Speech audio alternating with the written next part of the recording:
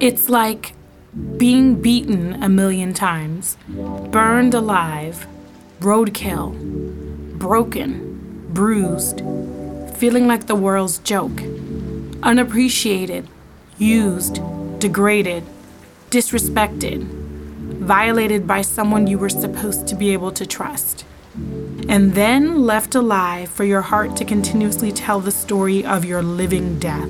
That's the best way I can describe being a woman left naked and uncovered by the man she truly loved. The end, again, aka once a good girl's gone bad, she's gone forever edition, Jay-Z's song cry. It's something very difficult to say to a man, and so I did it. I let him have the last words. And I didn't drop a single tear because I really needed this chapter closed. I let him accuse me of always wanting more than he could give, was willing to give. Essentially, I let him make me the bad guy. I did ask for a heartfelt apology, but was greeted with a half-assed, "I've apologized in the past." I called it a break that we needed, but I knew better. This entire summer, I've been warning him that I'm turning cold, not wanting to feel his touch. He said he did not understand. This had happened to me once before, where I had to explain to a man that he had emotionally bruised me so much that I was no longer physically, emotionally, or mentally attracted to him. Only big difference in that situation is we were not in love with each other anymore, and we were just spending time together. I don't think he believed me then either. Now back to my current situation. I couldn't bear to tell him I spent the last week dreading seeing him and purposely put it off. How I got physically sick when I saw his text messages asking me how my day was. How I got tired of asking people to support us and pray for us. How one Saturday morning, I was on the train headed to work praying and crying under my dark shades. And how shortly after, this man appeared out of nowhere a few minutes after I stopped crying. I slowly began my exit. I don't know if this person was sent by God or the devil, but I was disappearing. I saw a door open. At first, I thought this was the old me coming back again. The old me would carry on 2 relationships simultaneously because I'm not married and I believe in exercising my options. I had been doing that since I was 15, but I was disappearing and my personality was way too large to stay in the take what you can get, try to change a man I'm in love with club. That's not like my style. I'm not even sure how the fuck I got here so long. 5 years and 3 months of making a wrong turn. So I unintentionally began my exit, and there was no way I could look at my present situation and say, "You abandoned me, and so here we are." I think I found someone else. You can't say that to a man. I also couldn't say that when we end on a Tuesday night, I will be giving my new conquest my business card on a Wednesday morning. I didn't dare say that. I let him agree to the break, but not before begging him never to put another woman through this shit. Either get your stuff together and be the man she needs or want the fuck away. I'm unique like that, always worrying about the woman behind me. I only want to hear good updates, if any. I would hate to find out she cried as much as I did or more. I cringe at that thought, and I pray on it. As for me, I learned a lot, especially that opportunity waits for no woman. I've also learned that you can leave a relationship situation long before you physically leave it. I left him emotionally December 2012 and June 2015. Yeah, there won't be another date. Business card in hand and ready to make moves. Stay inspired, my friends. When one door closes, a few always swing open. This is the Lioness, reading for KJM, who was bearing her soul on a hump day. I was crying and praying that morning on the train, headed to work on a Saturday, crying and praying, crying and praying. I was wearing a long purple dress from American Apparel, crying and praying. Oh Lord, please help me. He introduced himself to me 20 minutes after I stopped crying, but I never stopped praying. Soft, tapping rain and humid temperatures. I awoke with my body on fire for something new. With each raindrop, the awakening got more intense. Today's our first date. I prefer to call it our first outing. Slow and steady wins the race. That's what I keep repeating to myself. Slow and steady. Slow and oh so steady.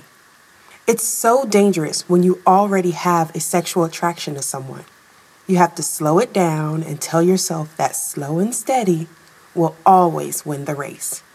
Our connection is so random. I can't put my finger on the source of the intense attraction. He's good looking and smart, but so are many others. I watched him for 3 weeks after he approached me, not sure what I was looking for. And I've let him take my hand on 2 occasions now. That's so unlike me. My guard is still up because he's mentioned it a few times. I still don't get the connection. He's not a rebound man because usually I tell those men what's expected of them from day one, and it's either they deliver or I choose someone else. I've no expectations of him except for him to be respectful and gentle. We know each other in a professional capacity, and fucking up my money and my reputation are non-negotiable. Back to slow and steady. Back to moist. Back to today's our first outing. I barely slept last night. Anticipation of what's to come, slow and steady. This is the Lioness reading for KJM in anticipation of Hump Day. We've been dating for almost 3 months now, and I've yet to name the new boo. I thought long and hard about it and decided on the name Elijah, which means Yahweh is God in Hebrew. While Elijah is not religious, if you remember correctly, the morning we officially met, I had been on the train crying and praying for God to deliver me out of the mess I had gotten myself into. I have no clue what will happen with Elijah, but he brought me hope at a time I felt hopeless. I just had to give him a spiritual name. I shall call him Elijah. Stay tuned. Moist. Breakthrough. Taste me. I want you. It's been 3 months since Elijah and I had these moments. Freshly dating, we did become intimate rather quickly. On our third and last encounter, we had a few awkward moments. It just felt like I was someplace else. I could see him and I could feel him, but something seemed off.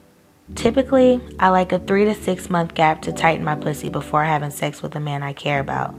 It's my time to get to know him, develop feelings, and decide if I really want him to enter me. Because I left the X Factor rather suddenly and unexpectedly, I really didn't have time to prepare for anything or anyone. Truth be told, I wanted to take a year off from dating. I've done this in the past. At 22, this would be a sexy and independent idea. But at 34, it's a dangerous game to play, especially if I'm still open to having children. Now, I don't believe in a woman's biological clock controlling her life, but I'm also no fool. It's a huge factor when dating in your 30s, at least for women. Even more suddenly and unexpectedly, Elijah introduced himself to me 3 weeks before I broke things off with the X Factor. It's a good time to say Jesus, commitment, and pork. If you don't know what I'm referring to, see my earlier blogs about the day I met Elijah. He had to be open to all 3 things for me to consider dating him. And so the story began. Elijah and I, that is. Back to our last moment of passion. In the midst of this awkward moment, I reminded Elijah that I have never been able to fall in love through sex.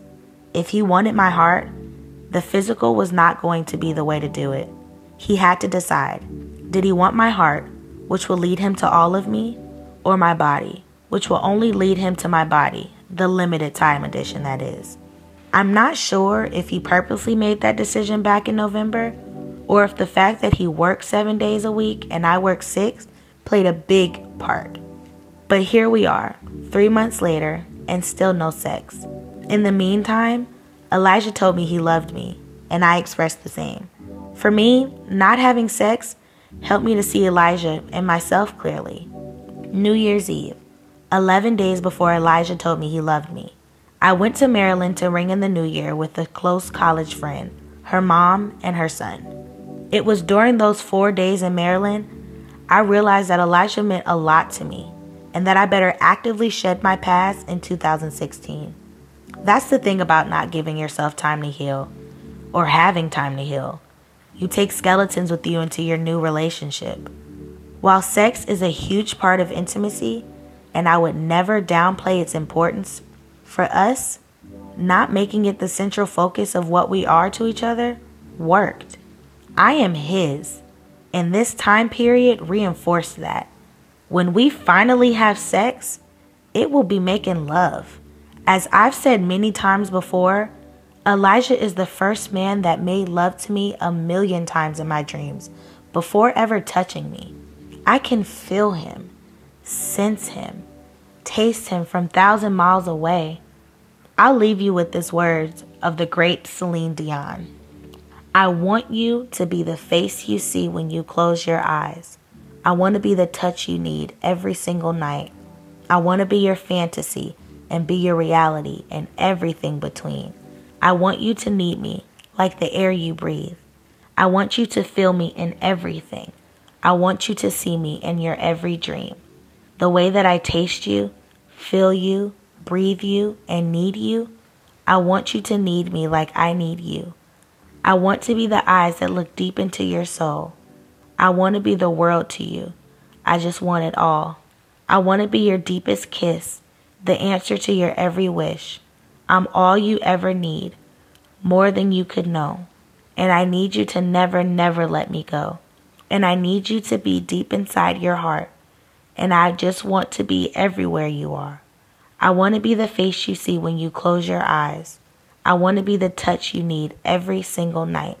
I want to be your fantasy and be your reality and everything between.